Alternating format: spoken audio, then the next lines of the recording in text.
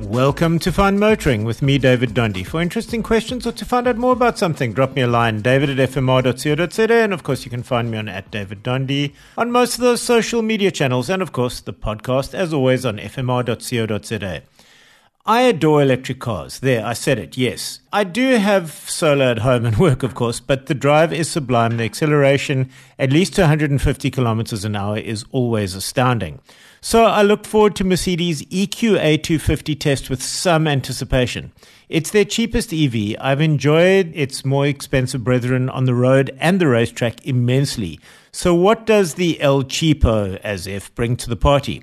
It's a bit of a mashup design-wise between an A-Class and a GLA, and it works wonderfully. It's just avant-garde enough to say it's electric while feeling totally familiar and blending in. A complete win.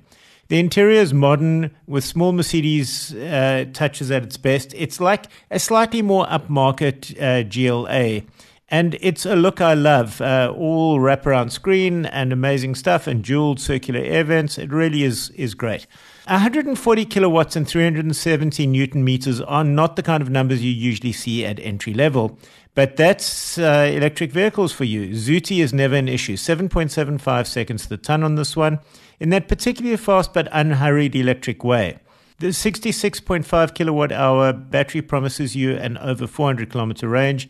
If you're a better person than I am, real world, think about 350 kilometers practically. And that's sufficient for a week of driving and barely any range anxiety. And, you know, most of those shopping centers these days have charging stations, and there are quick chargers, and it does do that job very quickly. All in all, it's a good proposition. How does it stack with its rivals? Well, it undercuts a few price-wise, but there was for me a little bit of budget engineering felt in the suspension and build quality and the ride feel in this one. And let me put it this way, it's a hint. And there is a hint of a rattle and a thunk here and there. And that breaks through the EV's otherwise ubiquitous silence. And it's not quite up to the perfection I've seen in Mercedes' other EVs. And the suspension could be a bit tauter and more compliant. And this is an area where Mercedes has done better in its more expensive models. And really that is all about hiding the weight of the battery system. But it is one of the more affordable EVs on the road at 1.174 million rand. So there is that.